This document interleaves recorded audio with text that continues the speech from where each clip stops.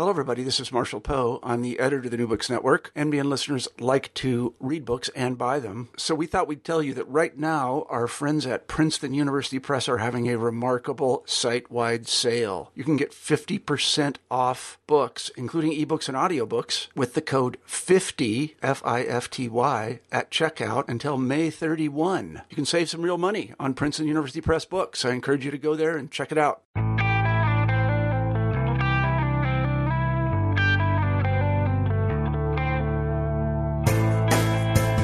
Hello, this is New Books in Photography. I'm Lorena Turner, one of the hosts of the channel.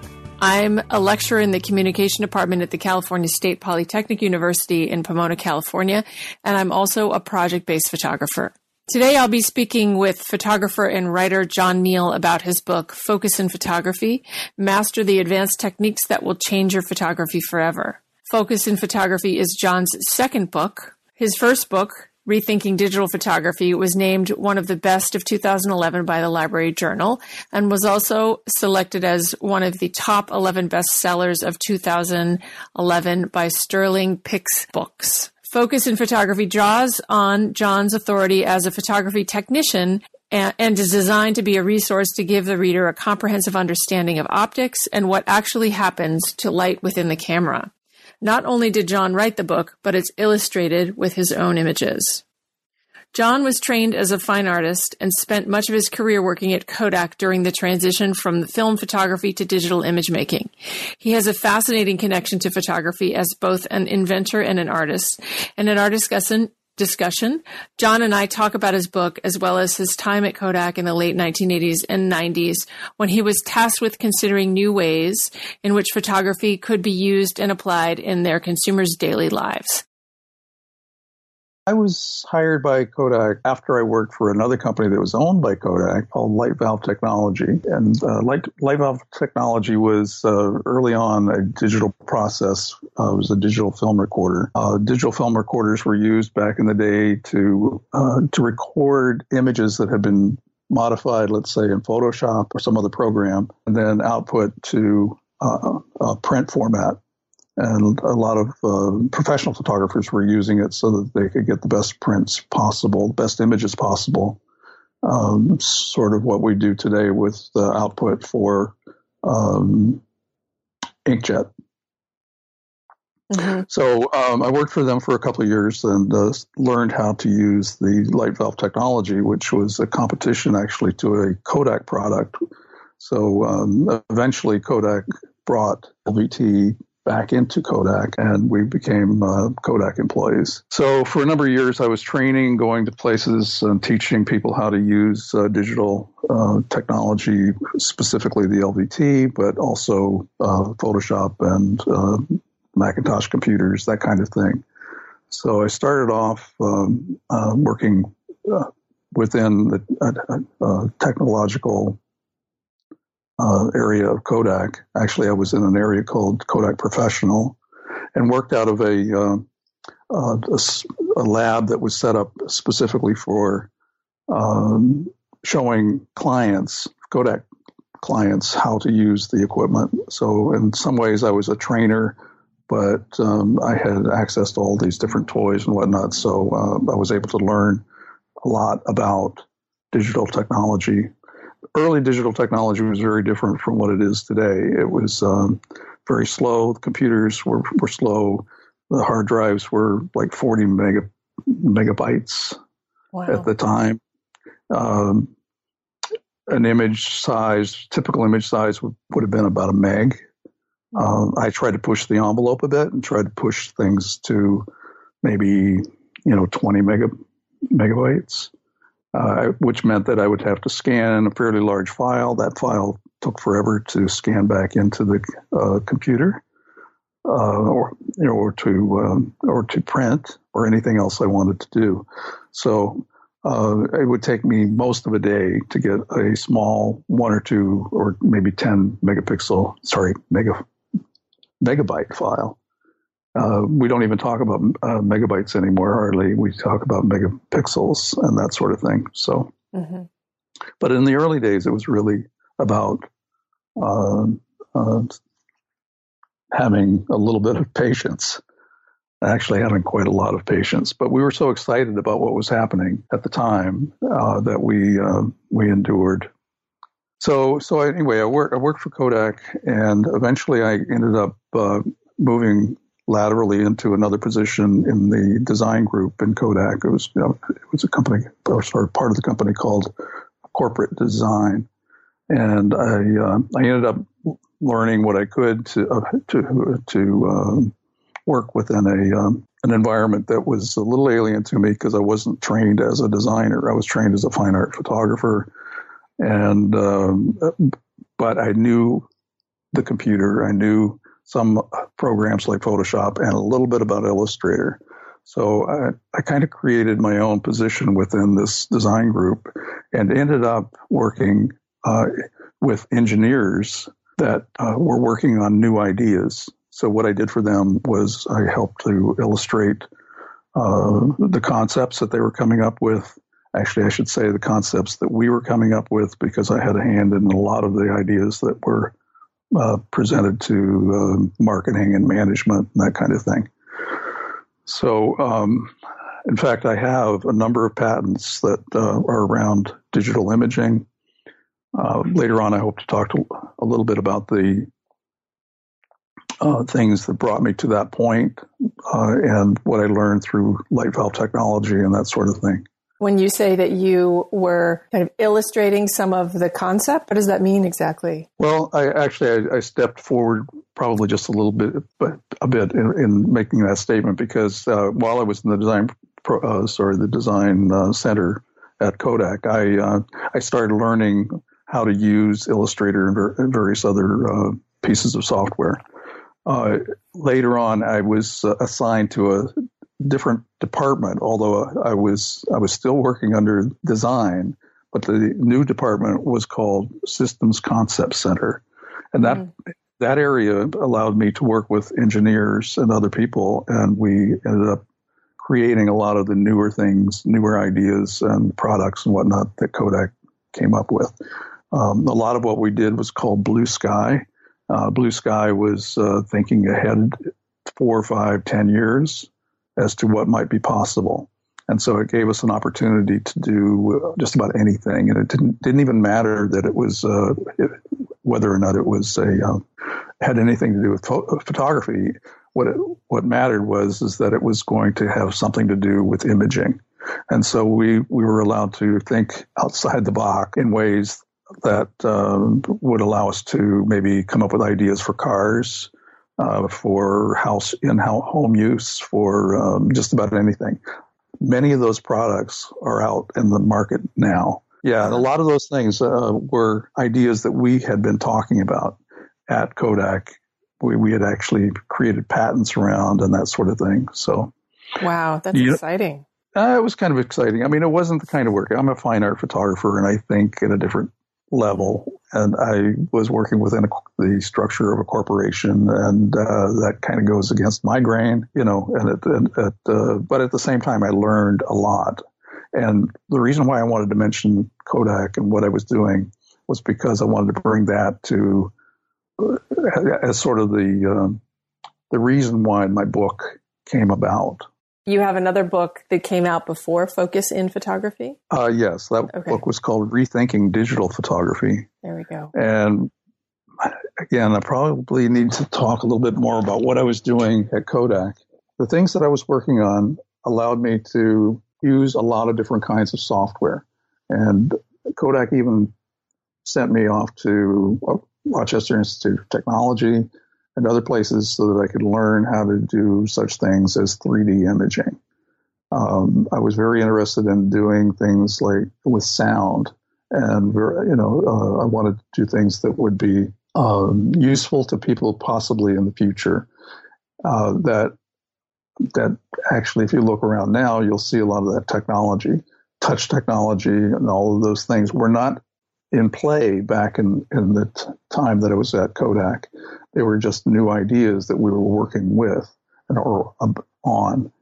MIT and Carnegie Mellon and Stanford and a few other places were doing some really interesting, I think they call it the HIT lab out in at Stanford. And they were doing some interesting things with technology, and we were trying to follow a lot of that.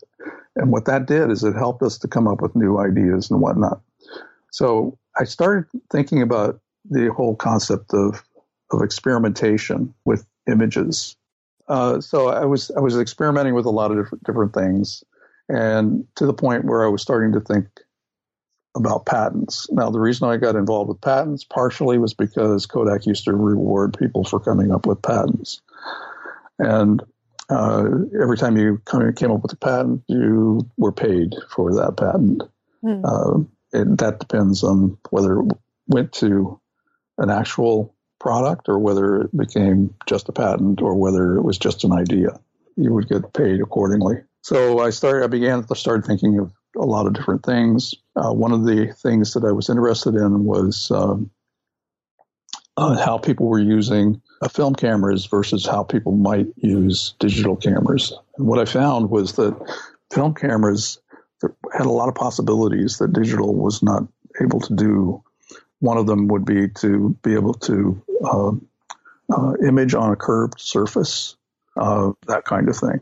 And there was a slew of them that I can't remember right this second. So, but what it did is I started watching things like lomography. They were making cameras that were fun. They made multiple lenses. They made they made cameras that were just interesting to look at. The results were very toy-like. Sure. In a lot of cases, the Holga later. And I had a long time ago had been using Diana cameras when I was in undergraduate school. And so I started playing again with Diana cameras. I started playing with Holgas. I started playing with some of the multi-lenses cameras that Lomography was putting out. I started buying up some of the older cameras that were done in the 50s and the 60s that were kind of different. The idea was to create ideas around what these cameras were doing and why people were enjoying those kinds of that kind of photography. So I was allowed to do that, and I kind of wrote my own way through Kodak. I was allowed to come up with ideas based on my own interests. And so the book, I guess, grew out of my knowledge of a lot of that stuff. And although it doesn't include many of the real far out ideas that we came up with at Kodak, it still includes some of the things that I learned during that period. So the first book, Rethinking Digital Photography, was really about play.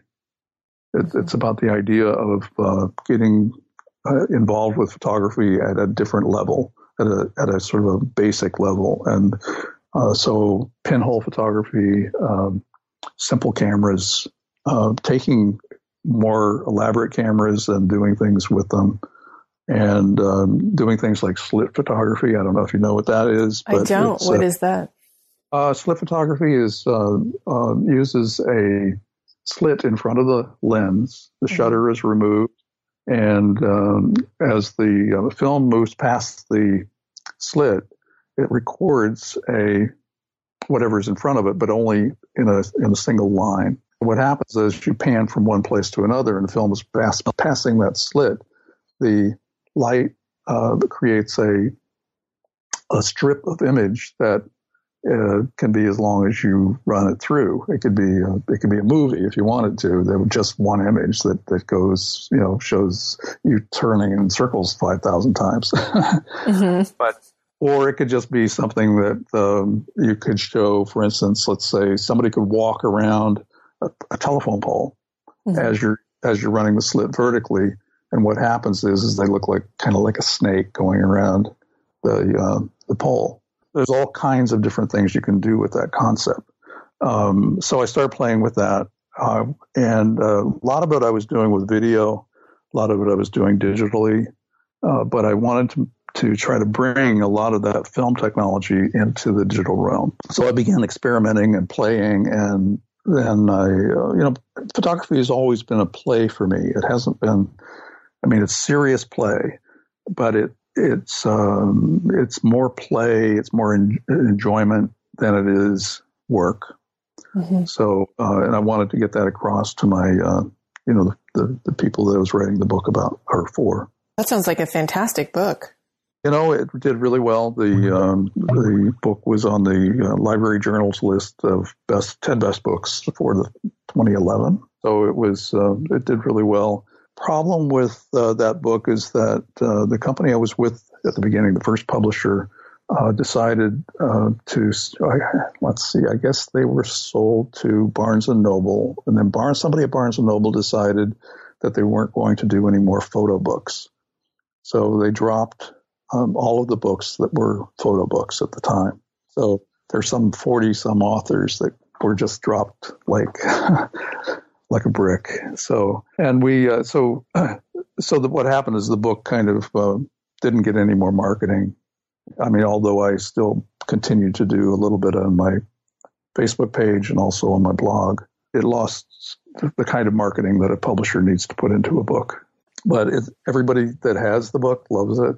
And I put my heart into both books, actually. So they're, I just wanted to open the door to people to play and to experiment. What I found was that people were shooting pictures, and all of the pictures started looking the same.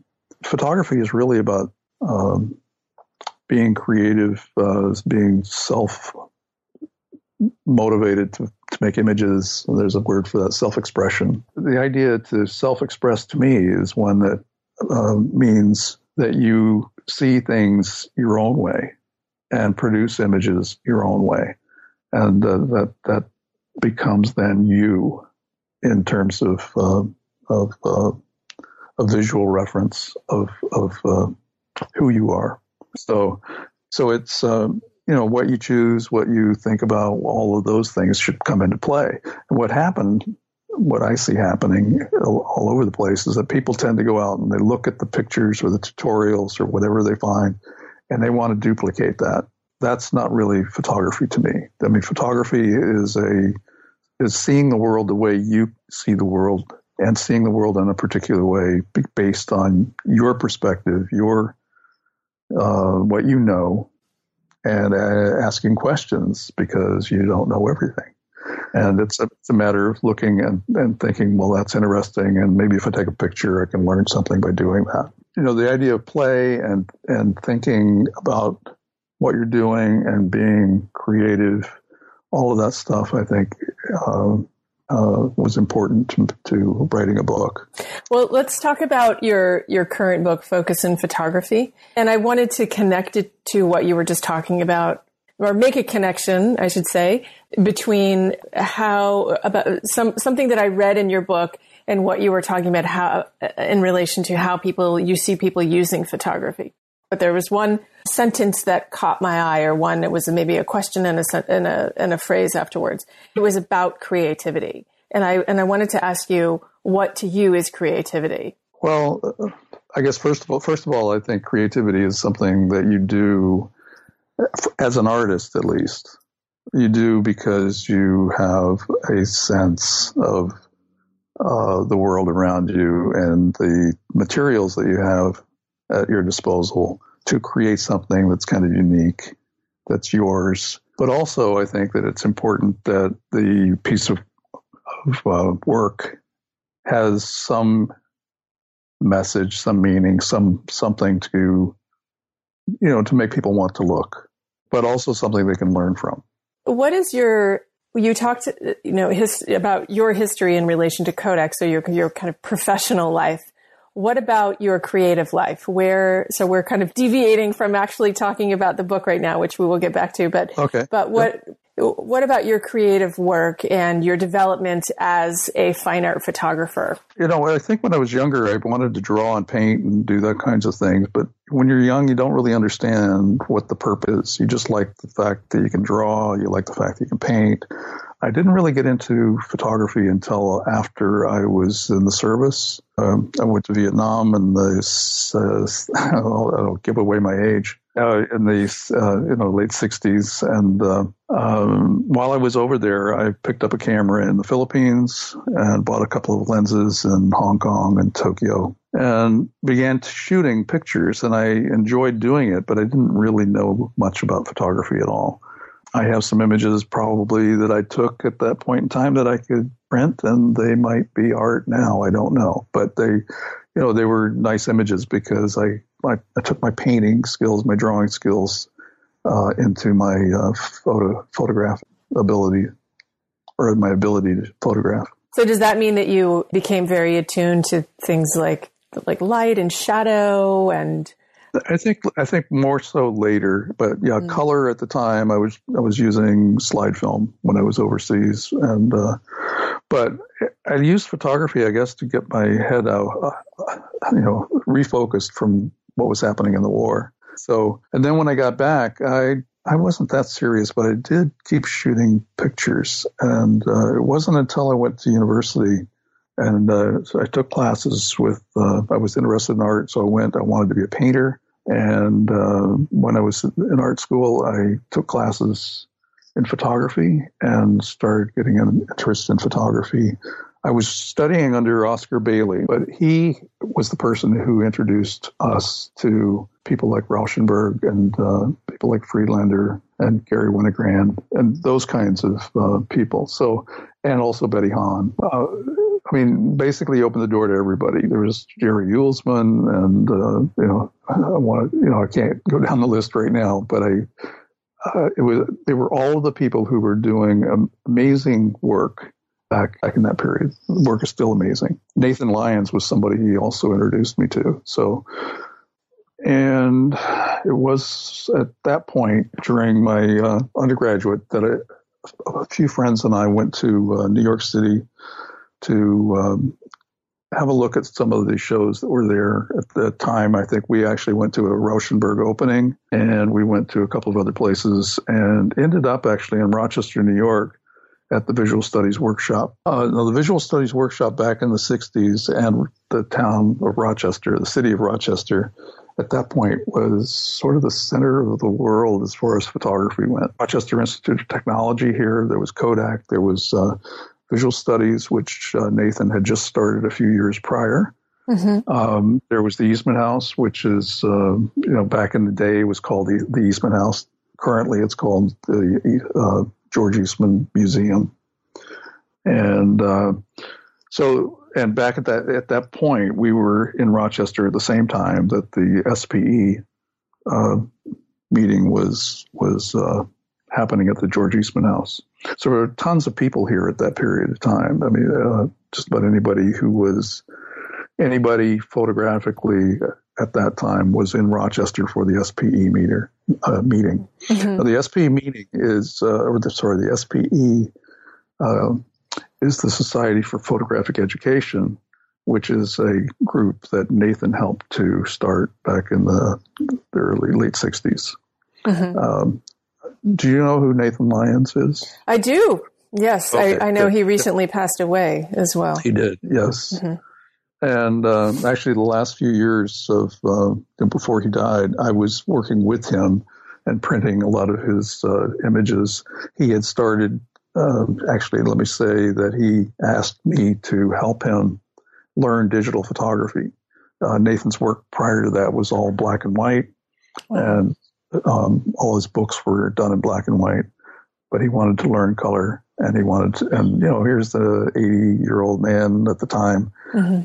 Who basically starting off with color and digital. And but he enjoyed it. He thought it was great.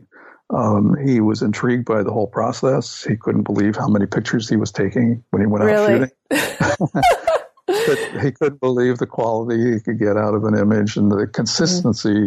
from one image to the next using something like Lightroom. And so he was pretty happy, mm-hmm. Before he died. But I was working in his office in his home, and he and I became good friends, and probably a highlight of my life. That's so wonderful. I'm quite happy that I could help him, and that he did what he wanted to do right up until the end. So that mm-hmm. was great. Mm-hmm. That's wonderful. That's really wonderful. But I may have missed your question. No. I mean, I got a good sense of your, kind of where you came from, kind mm-hmm. of what are some of the forces that influenced you. Right. So all the way, I should say all the way through. That's such a weird phrase, but you've consistently been kind of engaged in your fine artwork. Correct? I've never given up on my artwork. Even when I was at Kodak, I was doing my own work, but also reinforced a little bit by the things I was doing at Kodak, like learning 3D photography. 3D imaging. If you know what I mean by 3D imaging, I'm not talking about stereo, 3D like you see things with depth. But I'm talking about the stuff they do with for the movies, all that stuff where they build characters and whatnot. Kodak sent me to school to learn that sort of thing. They bought me some synthesizers so I could play with music. Wow. So I had an office. It was a cubicle, but it was a different kind of cubicle. It was, I had one of those domes over my head so that I could listen to what I was kind of keying away on the keyboard while everybody else around me was typing on typewriters. It doesn't go back that far. But did you ever go to RIT and see Andrew David Hazy's office? Yeah. Yeah. I know Andrew David Hazy, and he knows me, and we worked together for a while because I taught at RIT for a while. Was your cubicle like his office? My current office is like his office, but yeah, my cubicle, my managers were always coming by and say, "Clean this place up." And but I have a book somewhere around here, and it's called Imagination's Chamber. And the book is really about all of these artists, and it's a photographs of their workplaces, and their workplaces where everything's piled in the corners, everything's in chaos, and I find myself that chaos is something I like to work out of, and so I'm happy in that kind of environment. That's very interesting. Very interesting. But unlike some people, Nathan was, I don't want to say it, but he had everything in order. And I don't know if he ever appreciated my dislike for order. What is it about order that I just doesn't work for you, I guess, creatively? I just never grew up with order in my life. Oh. So it's a familiarity thing then. Yeah, it has to do with that's just who I am, what I do. We keep the house in good shape, but my office, if I took a picture and sent it to you, you would you'd have trouble finding me in the picture. Wow. Well, I admire that that's an environment that you can be creative in. That's not my inclination at all. Yeah. That's admirable. I like going out into the world and finding chaos. And somebody not long ago said that what they do with pictures is they go out in the world and they take chaos and they try to make it into something. They try to make order out of chaos. Sure. And I thought that was an odd thing to say because I like chaos for what it is. I like to show how chaos works or how it appears to me. To me, nature is made up of things that fall from trees and they don't necessarily, stack up in a certain way when they land, all that kind of stuff. The nature of the world is made up of, to me, it's all about fractals. The world is kind of like, if you look at how fractals are formed, then you look how cells are formed, or you look how other things are formed, you start to see a world that is made up of energy and fractals and things like that. And do you think you're, I'm sorry, go ahead. That's all right. To me, that you might say that's an order, but it's also chaotic. Right. I think there's order at one level and chaos at another. Yeah. But my room is definitely chaos. And I have a smaller space than I used to have. I used to have a big and very chaotic space where I used to live. But this one is, it's comfortable. It's small, but it works. but everything's stacked up in corners and whatnot. So, wow. Now, Go ahead. Go ahead. Well, I thought we could talk a little bit, so kind of returning to your book, because we didn't quite make it there yet. I know. Well, I tend to go off on tangents, and I'm sorry. Oh, no apologies necessary. So your book is specifically about what? And we're talking about the new book, which your is new focus. book, yes, your new book, Focus in Photography. And I need to focus on that, don't I? Mm-hmm. So it's really about the idea of using all of the things that are available to a user that most people don't understand about lenses and focus, about looking at the other possibilities besides just getting a sharp picture.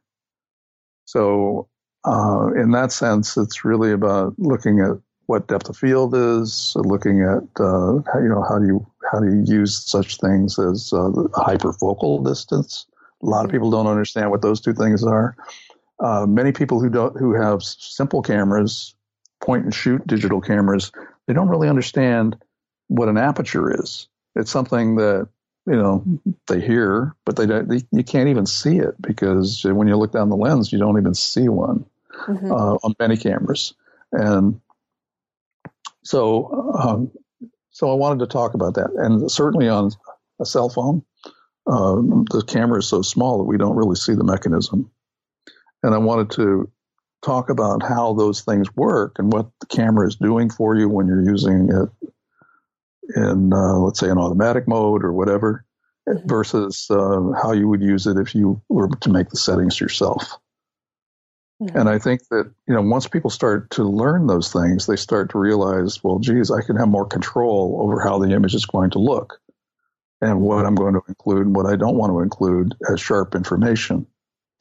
And so at first it was a little iffy whether I should do a book just on focus. And I wasn't sure that I would have enough material to cover that kind of subject. But after thinking about it and looking at, focus is one of the major tools that people have in making a photograph work. Mm-hmm. So I started thinking about all these different things that I learned and all these things that I knew, and started putting them together and writing them up. And I came up with a 300-page book, which they had to whittle down to 176 pages. So I had quite a bit of material and actually I had more images than you'll ever see that I sent to the publishers, and they whittled it all down to. I've never counted how many images, but the ones that are actually in the book are far less than what I sent them. Mm-hmm. But that's because, when you're writing a book, you tend to come up with new ideas. You tend to take older ideas and elaborate a little bit more. You tend to do, you throw in new concepts. And so over a period of time, that last book it didn't take me that long to really write it, but it took about 6 years to put it, to finally get it published, printed. Wow. So, yeah. That's a very long process for something that I think, now that I've spent a good deal of time with the book, for something that seems like absolutely essential. It feels to me like a book like this should have existed a long time ago. I started looking, and there really aren't books that are strictly about focus that that you'll be able to find. And so that was one of the reasons why at first I thought that maybe it's not, maybe we need to elaborate, go into other areas within the book. And I think in some ways I have touched on things because focus is related to some of the other concepts that I talked about. Like for instance, I talk about making panoramas, and it's nowadays it's pretty easy with an iPhone, just sort of scan a scene and you've got a panorama. But what if you wanted to blow that up as big as a wall, and you wanted to control it and you wanted to do other things? Well, there's software out there that allows you to do certain things. There's there's techniques involved, and there's also focus, which has to be at a point where when you go from one place to another, you have to make sure that the focus points are right and that the overlap is right and various other things. Mm-hmm. So that's just one thing where I took the book a little bit to, off, might seem a little off topic, but it's not. Mm-hmm. No, it sounds very related, as you say. Was this book a hard sell to publishers? I don't know. I had a really great editor at my first publishing house, and when Barnes & Noble decided to rid themselves of photographers, she ended up with a company out of London. Actually, they were outside of London, south of London. I can't think of the name of the town right now, but they were down there, and it was a small company called Ilex, mm-hmm. and they produced a magazine at the time called Photographer's Eye, or it might have been called The Photographer's Eye. Mm-hmm. And she had asked me if I would mind doing a small article they were going to do electronically. And in fact, the magazine is just electronic. And so I said, sure, and ended up doing something on TTV. Do you know what TTV photography is? No, I don't. Okay, well, TT photography, which I talked about in the first book, is where you take a camera. You actually need two cameras, one camera to shoot through the viewfinder of another camera. And the results are actually pretty interesting. You would think, well, geez, it's going to be kind of blurry. It's going to be this, it's going to be that. But what happens is that you get an effect that is very interesting, kind of like a Diana look, kind of like a Holga look, kind of like, whatever. But so I did and what you do usually is you make a device, and the device is usually camera number one, which is going to be the viewfinder, and camera number two is the taking camera. And you put them in such a position, hold them in such a position that you're shooting shooting a picture of the viewfinder of the first camera. The first camera. So so while we were talking, I had to look up TTV photography, which stands for through the viewfinder, of course. Exactly. Yep. And it's amazing how much the quality of the image, and whether these may be filtered. I haven't spent a lot of time, of course, investigating. Well, I mean, you can always do that. I mean, I have a tendency to take everything into Photoshop and kind of rework it a little bit, So, but that's just because I'm a digital photographer. But I spent years and years and years as a film photographer, and I still have film cameras, and I still like shooting film. I just don't have a darkroom at the moment. Although Nathan has offered his darkroom to me while I was working with him, and I never got a chance to actually do that. Joan, his wife, said that I can use it anytime, but I feel funny. Are you working on another book right now? What is it? What's occupying your creative life right now? I'm looking at another book. I don't want to give it away yet, but it seems like that's my thing now is writing books, and they like the ideas that I've got, but what they do in publishing houses is they'll run a book to see how well it does before they give you another one. So it's a waiting game.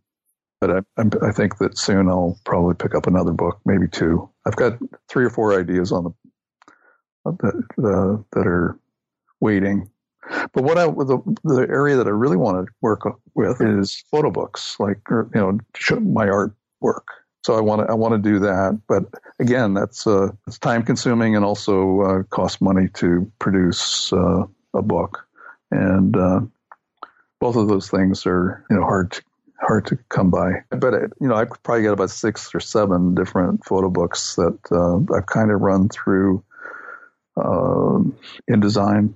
So they're all kind of laid out, ready to go. I just don't have the money right at the moment to do a production. You're talking thousands of dollars worth of printing, and then the marketing and all of that kind of stuff that goes with it. I'm not a marketer, so really, when I started, you just made images, and lucky to maybe show here or show there, which I've been lucky enough to have a few shows. But teaching was the way to make a living. So for a number of years, I worked as an adjunct. And if you've ever done adjunct work, then you realize that, it's probably not going to be something you're going to do the rest of your life. And so I ended up at Kodak because I needed to make a living. By the way, I don't know if you know that this weekend is Worldwide Pinhole Photography Day. And it happens on Sunday. And it happens every year. And, a good chunk of what you see on there is just what you would expect to see from a pinhole camera. But what I've been trying to do is to get people to use information that they may find online or in my books to be more creative with what they do with pinhole photography. So in the first book, what I did was I introduced ideas around using paint programs to make pinhole images more interesting. Mm-hmm. And, the hardcore pinholers would probably balk at me even saying that, but I like to take things a little further and try to work with things in my own way. What will you do on Worldwide Pinhole Photography Day? First of all, I usually make a poster every year. I've been doing it for about 15 years, and I do it because it gets me back into the basics. But most of what I do is digital, and again, real pinholers, as they call themselves, and they tend to balk at anything that's not straight pinhole photography. But I use various pinhole-related devices. I use pinholes, but I also use something called a zone plate, and I also use something called a zone sieve or sieve. It's basically a series of holes that are about the same size as a pinhole, but they actually, because of the way they're produced, they can actually focus. And so you end up with a piece of film, basically, that has these holes, let's say an opaque piece of film, that has these tiny holes that kind of look like, circles made of dots. And but that's where the light goes through. And as the light goes through those edges, it bends down to a focal point. And what happens then is you end up with a picture that's kind of hazy, in some ways kind of pinhole-y, but also has a focus. And they're very interesting. So I talk about that in my book. Mm-hmm. And that's something, say, on this Sunday, World Pinhole Photography Day, will you be working with that and making an image that way? That's something I do every year. So, it's a little thing. You're only allowed to put one image up. But, what's interesting is you get all these people from countries you've never heard of. Mm-hmm. And, if Donald Trump did it, he'd probably have a good time. There's your one Trump reference in the most unlikely of places. Yeah, talking about he's a bit of a pinhead, if you know what I mean. So, but that's the other name we call ourselves is pinheads. I see. I didn't know that. Yeah, it's a little tidbit. Where can people find your book, Focus in Photography, if they wanted to purchase it? Well, I talk about it a fair amount on my blog, which is www. Mm-hmm. .lensgarden, one word, mm-hmm. .com. And there's also I think on the first page, there's a couple of menu items for both books. And under there, I talk a little bit about them. There's a list of comments that I've had about the books and also the links that you can use to get to the book site.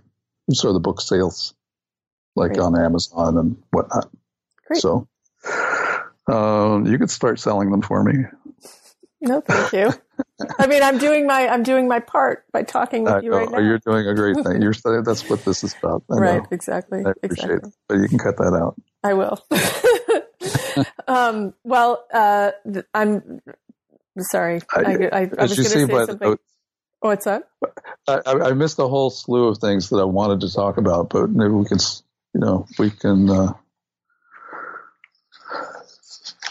do it if you want, or we can stop here.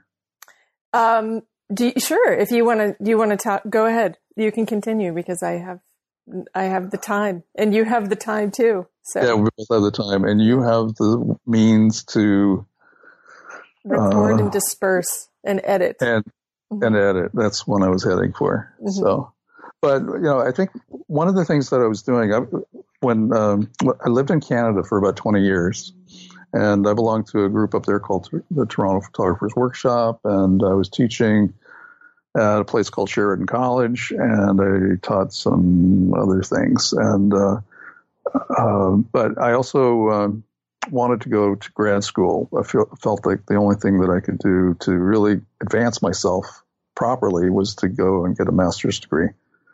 And so there was really nothing available in Canada at that particular time. So I ended up saying, okay, I'm going to go back to the Visual Studies Workshop, which I visited back in the 70s. And I decided that I wanted to go back to work under Nathan. And I was lucky enough to actually get to do that. And so I went back to the Visual Studies. I moved here in 1989 and started working on my master's degree. And I think it was one of the better things that I've done in my life, because even though the thing about the workshop is that you learn from scratch. I mean, a lot of the things you learned, it was because you took the initiative to learn it. That if you were interested in, let's say, digital, you would go and learn digital. Or if you wanted to spend your whole time there doing 11 by 14 camera images or something, you could do that. But the other thing it did is it opened me up to thinking about visual imaging, not necessarily always about photography, but thinking in terms of books and other ways like video and graphic arts and whatnot as a form of medium, but also it allowed you to think differently about what you were producing. Mm-hmm. And so it opened the doors to a lot of things. I had already been introduced to, actually, while I was going to Visual Studies, I was also working at LVT. And so I was starting to learn about the technology. And during that time, I decided I was going to do my thesis doing digital photography. And I think I have credit for being the first grad student at Visual Studies to have a completely digital thesis. And I had a show at the workshop. I had my thesis talk on a show at Rochester Institute of Technology at the same time. Both of them were considered part of my thesis. And I don't know if you know who Roger Merton was. I don't. But he was also some of those people that I was introduced to back in the day. But he was a photographer. He passed away since, but he was my thesis advisor. And John Wood was another person that I worked with at Visual Studies. Visual Studies, especially under Nathan, I got a chance to learn quite a bit about the history and the people that were involved with photography at that time. And to me, there's a distinction between people who are photographing flowers and that kind of thing, and then people who are interested in photography the way I think you and I are. What was your thesis on? Thesis was landscape, and I was one of the things about about living in Rochester is that at the time, especially, there were a lot of places that you could go to look at work, and so the Eastman House was one of the places that I would see work, and I was really inspired by some of the things that were happening by Civil War photographers and photographers of the American West during, especially up in the Northwest. Mm-hmm. One of the things that I got to do with was work on a project with Frank Golke and a couple of other photographers for a show called what did they call it? It was something about the Northwest, but it was about the timber industry and about deforestation. And I was really impressed with a guy by the name of Darius Hines.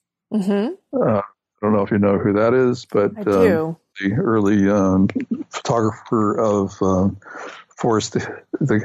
deforestation. Kind of deforestation, in that he photographed people sawing down the great big trees in the Northwest, that kind of thing. And then Frank Golke's work was about Mount St. Helens and about the devastation caused by the natural occurring devastation. That was an interesting show, and so I got to do that kind of thing. Anyway, I had a lot of great experience. My thesis work, to get back to that, was a landscape, but more on a more modern version. And I was doing mostly black and white, but I was shooting black and white, mostly Type 55 film, the Polaroid film. That was probably my favorite film of all time. And what I was shooting were panoramas, where I'd have 2 or 3 images side by side that represented a panorama. They weren't physically connected like you would do it today, but they were set apart. And a lot of that came out of work that I saw from I think might have been Gardner, one of the photographers today. But large prints. So I did large prints, but I printed them on color paper. And what was interesting to me was that, again, it had a lot to do with my playing. It had to do with creating images that were together, but then also separated by a slight difference in color. So one print would have a bluish cast, one print would have a pinkish cast, one print would have a yellow cast, but it worked. So I would do things like take the landscape and I would wrap it around a wall, so that it'd be have an image on one side and then it would continue on the next wall and then maybe continue on the next wall. So it would be one landscape seen from different perspectives, I guess, within the gallery. John, thank you so much for talking with me. That was really a real pleasure. I wish I had more time to talk, because you have such a long and varied story, and I learned a lot from this conversation. So I really appreciate it. That was John Neal and I discussing his new book, Focus in Photography, Master the Advanced Techniques That Will Change Your Photography Forever, which was published by Ilex Press. In the next episode of New Books in Photography, I'll talk with photographer and anthropologist Liliana Caruana about her book, Rebels, Punks and Skinheads of New York's East Village. New Books in Photography podcasts are hosted remotely by me, Lorena Turner, and also edited by me. If you have a new book of photography or a photography-related book coming out and would like to talk with me about your book for about an hour, please send me a message through the New Books in Photography Facebook page. This goes for monographs, theoretical texts, as well as books on the history of photography.